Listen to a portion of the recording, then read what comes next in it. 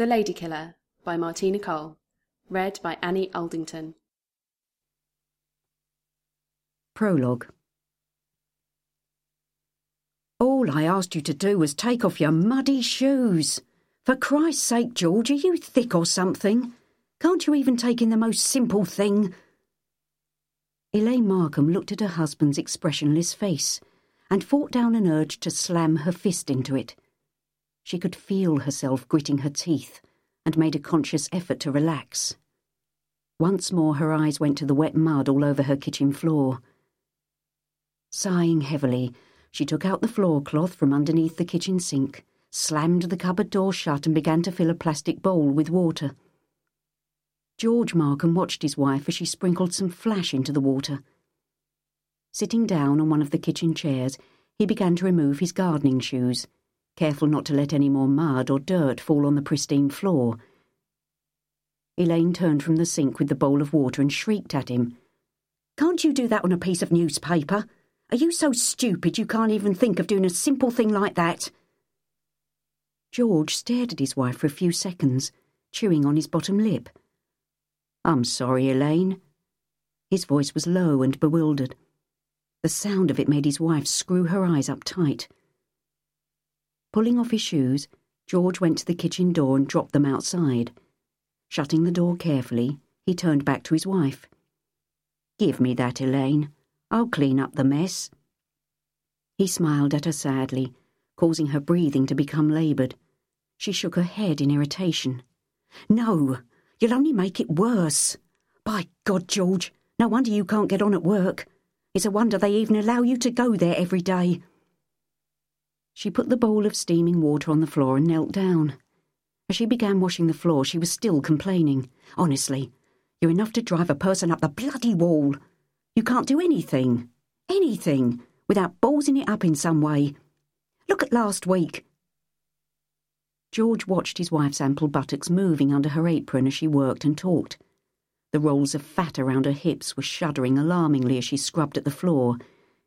In his mind's eye, he saw himself getting up from his seat and kicking her as hard as he could in the rump, sending her and the bowl of water flying. The fantasy made him smile to himself. "What are you grinning at?" He brought himself back to the present with difficulty and focused on Elaine's face. She was staring at him over her shoulder, her bright green eyeshadow and ruby-red lips lurid in the glare from the strip light. Nothing, love." He sounded confused. "Oh, just piss off, George. Out of my sight." He continued to stare at his wife. He watched as her strong arms and hands wrung out the floor cloth, her fingers squeezing until every last drop of water was gone. He wished he was squeezing Elaine's neck. Instead, he went towards the back door. "Where are you going now?" Her voice was high and querulous. George stared at her. "I still have some things to do in the shed." Elaine rolled her eyes to the ceiling. "Well, why on earth did you come in the first place? Messing up the floor, causing all this." She spread her arms in a gesture of wonderment. "I just wanted a cup of tea, but I can see that you're busy." He made a hasty exit from the kitchen and pulled on his gardening shoes again outside the back door. Elaine stared at the closed door for a few seconds. As always, after she had been at George, as she termed it herself, she felt guilty and flat. He was just so useless. Over the years, his placid acceptance of their way of life had driven her mad. Sighing, she carried on washing the floor. Inside his shed, George bolted the wooden door and leant against it for a few moments, the sweat cold on his forehead. Licking his lips, he closed his eyes and began to breathe deeply. One of these days, Elaine was going to get a shock. She was going to open her mouth once too often. He could feel the hammering of his heart against his ribs and placed his hand over it as if to quell the movement. He turned from the door and walked to the opposite end of his shed. Pulling a pile of gardening magazines from an old-school desk, he opened the top. Inside the desk were a couple of scruffy jumpers, his gardening jumpers. Taking these out, he smiled. Underneath them were his books, His real books, with real women in them. Women who did not nag and chide and want. Women who just lay passively and smiled, whatever you might do to them. He picked up the top book. On the cover was a young girl of about 20. Her arms were tied behind her back and she had a leather collar around her neck. Her long golden blonde hair lay across her shoulders and partially obscured her breasts. A man's hand was pulling her head backwards, his hairy maleness messing up the girl's lovely locks. She was smiling. George stared at the picture for a while. His small, even teeth just showed beneath his lips in a slight smile. Licking his lips again, he sat in his chair. He opened the magazine slowly as if for the first time, wanting to savour the pleasure of every picture. He looked at the girl in front of him. A different girl this time, oriental-looking, with tiny pointed breasts and a curtain of black hair. She was on all fours. The leather strap around her neck was attached to her feet. If she struggled against it, you could see that she would choke to death. A man was behind her. He wore a black leather mask and was about to plunge his erect penis into the girl's anus. Her back was arched, and she was looking at the camera. A smile of beatific pleasure plastered across her face. George sighed with contentment. He slowly looked through the magazine, pausing here and there to hold the book away from him, to see the pictures from a different angle. He could feel the familiar sense of excitement building up inside. He pushed his hand into the crease of the chair. He felt around for a second. Then his hand found what he was looking for. He drew out an army knife. Then, placing the magazine carefully across his knees, he pulled the knife out from its cover. It was a large knife, with a 7-inch serrated blade. He turned it around in the sunshine that was streaming through the window, watching it glinting. He looked down at the girl in the centrefold of the magazine. Her face was looking up at him in a mixture of agony and ecstasy, as a hooded man ejaculated into her face, the semen running down her chin and onto her breasts. Carefully and precisely, George began to dismember her. He drew the knife across her throat, slitting the paper. Then he began to tear at her breasts and vagina. All the time she watched him, smiling at him, encouraging him. He could feel his erection building, could feel the cold sweat under his arms and across his back. He began to hack at the magazine, pushing the knife into the paper. He heard the rush in his ears as if he was swimming underwater, and then the graceful, almost euphoric waves of the orgasm as it reached its crescendo. George lay back in the comfortable old chair, his breathing coming in small gasps, his heartbeat gradually returning to normal. He closed his eyes, and gradually the sounds and sights of the day came back to him. He could hear his neighbour Strimmer outside his shed, could hear the children next door playing in their paddling pool. Their high-pitched baby laughter drifted into his consciousness. A bead of salty sweat dripped into his eyes, and he blinked it away. He shook his head slowly and looked down at his lap. That was when he saw the blood. He blinked rapidly for a few seconds. The girl was covered in blood. The body that he had slashed to pieces was slowly being stained crimson. George stared. He pushed the magazine from him, every nerve in his body vibrating with shock. He had cut himself. He stared down at the gash on his thigh. It was pumping blood everywhere. He jumped from his seat in a panic. The knife had slit his jeans and pierced his own flesh. He must tell Elaine, get her to take him to the hospital. He went to the shed door in a blind panic. Then he remembered the books. Holding the injured leg with one hand, he gathered the magazines from the floor. He thrust them into the child's desk with the others. Bundling the jumpers on top, he shut the lid. He could feel the blood running down his leg. He picked up the pile of gardening magazines and threw them on top of the desk. Blood was everywhere now.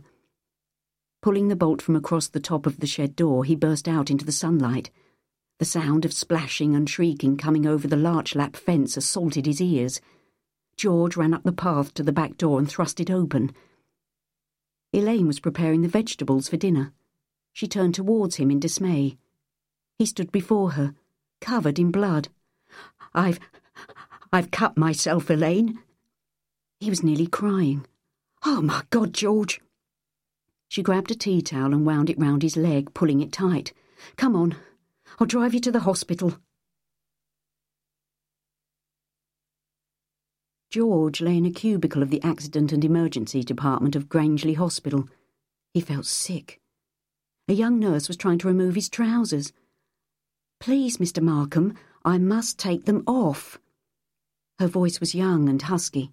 No, you mustn't. Cut the trouser leg off or something. George and the nurse stared at one another. Then both looked towards the curtain as it was pulled back. The young nurse breathed a sigh of relief. It was the charge nurse, Joey Denellan. What's the matter, nurse? His voice held the false jocularity peculiar to male nurses. Mr. Markham won't let me remove his trousers. The man smiled at George. Bit of a shy one, are you? Well, never mind. I'll do it for you. The nurse left, and before George could protest, the young man was pulling off his jeans. George tried to grab the waistband, but the boy was too strong. They were off. George swallowed deeply and turned his head away from the boy's face. Joey Denellan stared at the wounded leg with an expert eye. Deep, but it had not affected any main arteries. His eyes flicked over the man before him and stopped dead. No wonder the old boy was so against Jenny pulling his trousers off. The stains were very recent and still sticky. What had he been up to that could have got him such a large gash in his leg? He shrugged. Theirs was not to reason why. What kind of knife was it? Joey was careful to keep his voice light. Oh, a Swiss Army knife. George's voice was small, and the younger man felt sorry for him. Well, it will need a few stitches in, but don't worry. You didn't sever anything important. Would you like me to see if I can find you some clean pants? George heard the man-to-man inflection in the other's voice. He nodded. Please, Righty-ho then, I'll be back in a minute. The doctor will be here soon, OK? Thank you. Thank you very much. Would you keep my wife away, please? George's eyes were pleading, and Joey nodded slowly. OK, don't worry. He walked from the cubicle and went out to the reception area. Mrs. Markham? He looked around the assembled people, and was not surprised to see the fat woman with the dyed red hair and bright green tracksuit stand up and walk towards him. He had somehow known that this would be the poor bloke's wife. Is he all right? My God, only George could cut himself while sitting in a bloody shed. Honestly, Doctor. Nurse. I'm a nurse. As Elaine went to speak again, he interrupted her. We're going to stitch your husband after the doctor has seen him. If you would like to get yourself a coffee or something, there's a machine at the end of that corridor. He pointed to the swing doors to the right. Elaine knew when she was being shut up, and her eyes took on the steely glint usually reserved for George. Turning away, she walked towards the swing doors and pushed them open with such force they crashed against the walls. Joey Denellan watched her. No wonder the poor old sod looked so downtrodden. Being married to her must be like being married to Attila the Hun. Still, Joey was puzzled. How did the old boy get the gash on his leg? What had she said? In a garden shed? How did that account for the semen, which it definitely was, in his underpants? He heard someone call him. Joey, an RTA on the M25. How many involved? He walked towards the reception desk. 4. Estimated time of arrival 7 minutes. OK. Call crash. Joey began to make arrangements to receive the casualties from the road accident. George Markham was pushed from his mind.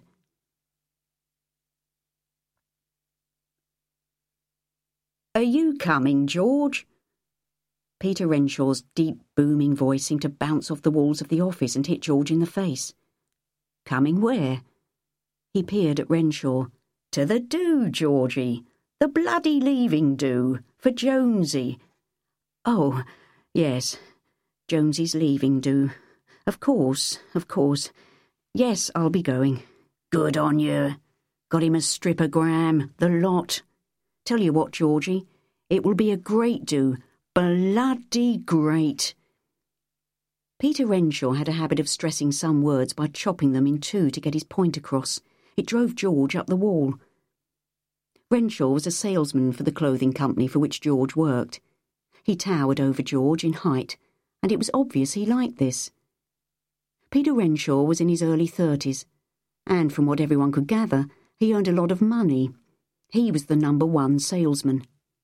He liked George for some strange reason, and always made sure he was invited to any do's that were on the agenda. "I arranged the stripogram myself, Georgie boy. Biggest set of Bristols this side of the water. Can't wait to see old Jonesy's face." George smiled. Old Jonesy, Howard Jones, was younger than George himself. About 45 was Howard Jones.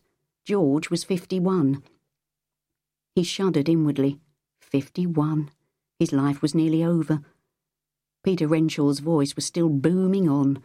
"It's all arranged. The Pig and Whistle first, 20 quid whip round by the way. Then on to that new nightclub. What's it called? The Platinum Blonde. That's it. Watch all the little birds strutting their stuff. Be a right laugh." George carried on smiling. "Well, I'll let you get on then. Got a hot piece of pussy down in accounts who's just dying for it. See you Friday then." George nodded. "Yes. See you on Friday, Peter." He watched the man walk from his office. Old Jonesy. He supposed they called him Old Markham. He looked at his watch. It was 5:35. He got out of his chair and, putting on his jacket, made his way out of the building. Courtone Separates was a thriving firm, even in the recession. George worked in the bookkeeping department of accounts. He left the small corridor and went to the stairway that led to the car park. He never used the lifts. As he walked down the stairs, he saw Miss Pearson kneeling on the floor picking up some papers. She was young, only about 18, and had worked for Courtone's for a year. George had never spoken to her. She had left 3 buttons undone, and from the landing above her George could see the swelling of her bosom as she stretched out her arms to gather the papers. He stared down at her. The creamy flesh was firm and inviting. The girl looked up at him. He saw the heavily made-up face and forced himself to move down the stairs. He bent down and retrieved some papers, handing them to her silently. "Thank you, Mr. Markham." She knew his name. George felt an enormous surge of pleasure over this little fact. "You're welcome." He stood up and looked down at her again. Then the door above opened and Peter Renshaw's voice boomed down to them. "There you are. I've been looking everywhere for you. You sly old fox, George. Might have known you'd be where the pretty girls are." Miss Pearson looked at Peter and gave a broad smile. George watched her face closely. "Oh, Peter." Her voice was husky and breathless. "I waited for you, but—" George was aware of Peter Renshaw's footsteps on the stairs, bringing him closer. He quickly picked up the rest of the papers from the floor and handed them to Miss Pearson. George walked away from them, certain that he would not be noticed. He was right. Neither of them said a word to him. He walked out of the building and unlocked his car, an A-Reg Orion. He sat in the driving seat, waiting. The couple finally left the building and walked towards Peter's car, Renshaw's arm draped across the girl's shoulder, one hand squeezing her breast. Miss Pearson giggled and pushed it away. Another slut. Another whore. What had Peter said? Dying for it. George closed his eyes and savoured the picture his words had conjured up. He visualised Miss Pearson, her body open to him, her legs sprawled apart, tied to the legs of a bed, her hands tied behind her back, her heavily made-up face smiling at him as he approached her. She was begging for it, begging and pleading with him. "Mr. Markham?" George's eyes flew open. "Are you all right? You look very white." George stared at the man looking in at the window of his car. It was the car park attendant. "Yes, thank you." George smiled timidly. "I felt a bit tired, that's all." The man made a salute and straightened up. George watched him walk away, his heart hammering in his ears. He tried to get the picture back in his mind, but it was no good. Trembling, he started up his car and drove into Grantley town centre. The books he had ordered were due in today. He smiled, enjoying the late summer sunshine and the exquisite feeling of anticipation. It crossed his mind briefly that his hobby was now becoming an obsession, but he thrust the thought aside. His leg was still sore, and he rubbed it absent-mindedly as he drove. It was the end of September 1989. Chapter 1. Elaine Markham looked at her husband as he watched the television. His shiny, balding head was nodding up and down, as if he was agreeing with everything that the newscaster said. "Oh, for Christ's sake, George, stop agreeing with the TV." He turned in his chair to face her, a hurt expression on his face. Elaine closed her eyes. She could feel her hands clenching into fists and made herself relax.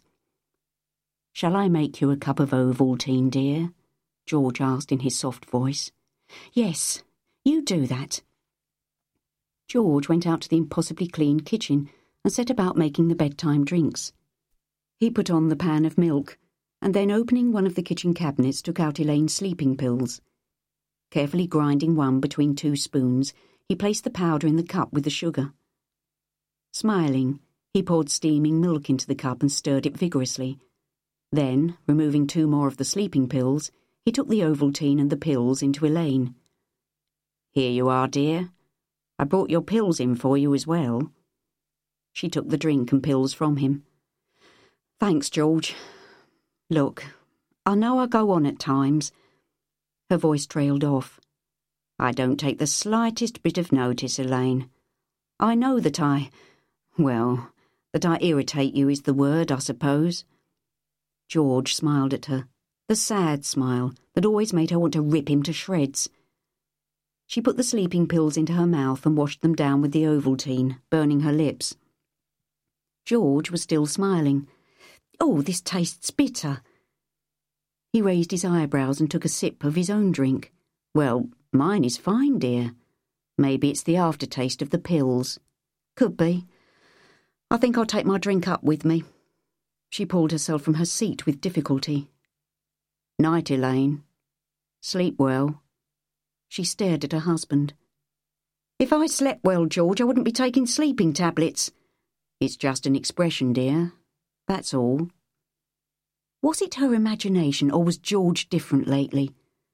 Although she could not pinpoint what had changed, she had the distinct feeling that the balance between them was shifting slightly. Looking at her husband now, she would swear on a stack of Bibles that he was laughing at her. "Good night then, dear," he said again. She tried to smile at her husband. "Yes. Good night, George." She walked from the room and his gaze followed her. As she made her way up the stairs to their room, the feeling of uneasiness came over her once more. It was the beginning of December, and George had been wrong somehow for the last couple of months. Nothing she could put her finger on exactly, but subtle little differences. He had taken to going out in the evenings for walks, for instance. He was only gone an hour or so, but... She pulled off the candlewick dressing gown and sat on the edge of the bed. He had never once, in 27 years of marriage, gone out walking anywhere. In fact, it was his pet hate. She took off her sheepskin-lined slippers and rubbed at the corn on her foot. Her legs were fat, like the rest of her, and were disfigured by varicose veins. She stared at them and shrugged. She sat against the pillows, picked up her latest Mills and Boon and read, while the pills took effect and she finished her Ovaltine. The words were becoming blurred. She blinked her eyes, trying to focus. The pills were working quicker and quicker lately.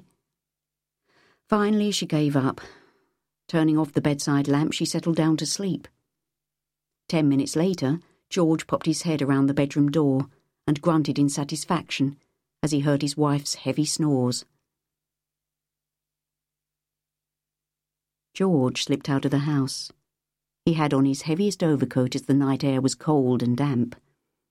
In the streetlight, he looked no different from anyone else who walked the streets late at night.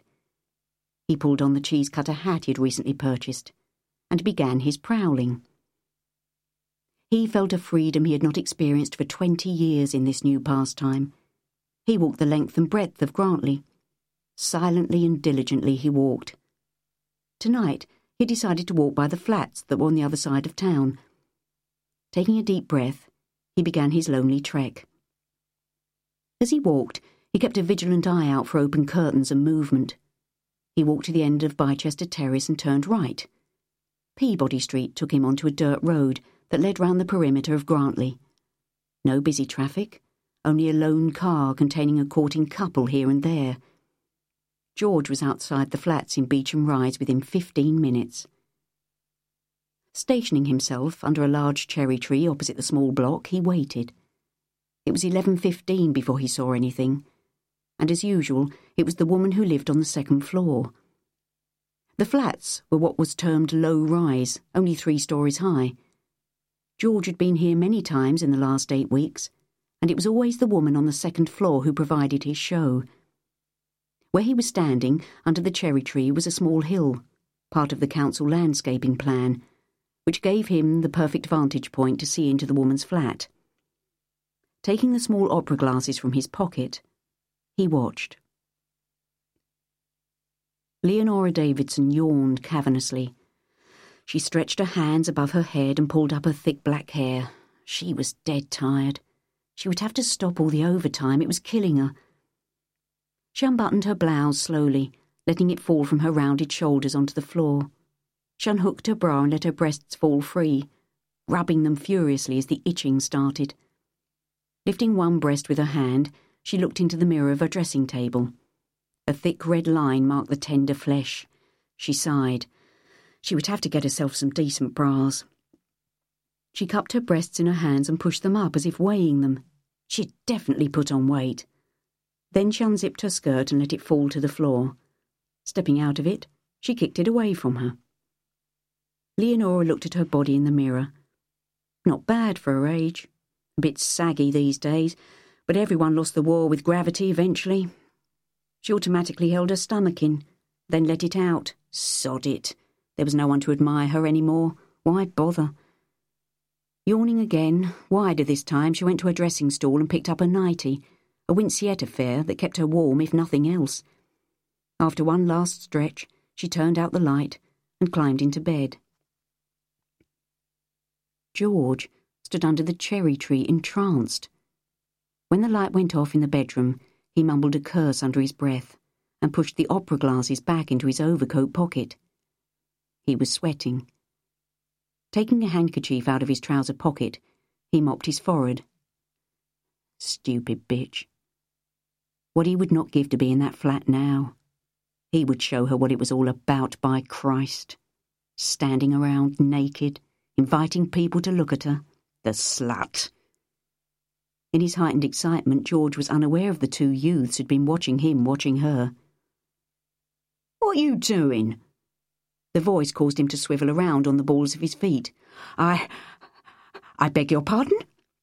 His voice squeaked with surprise. 2 youths stood there, one wearing a long leather coat and with straggly brown hair. The other was wearing a large sheepskin, and was what George knew was called a skinhead. "You heard, you old ponce. What was you doing watching Mrs. Davidson getting undressed? You a nonce?" The boy in the leather coat stepped towards him, a menacing look on his face. "Got any money?" This from the skinhead. George smelt a distinct odour of glue and vomit. He stared at them, nonplussed. The youth in the leather coat lurched towards him, and he stepped back nimbly. "If you 2 don't go away, I will call for assistance." The leather-coated boy mimicked him. "If you 2 don't go away, I will call for assistance." "Well, we," he pointed to his friend and himself, "might just call the filth ourselves. You're a fucking peeping Tom, ain't ya? So just give us your dosh and you can go. Quietly." The skinhead heaved, and George watched in revulsion as a stream of vomit ejaculated from the boy's mouth.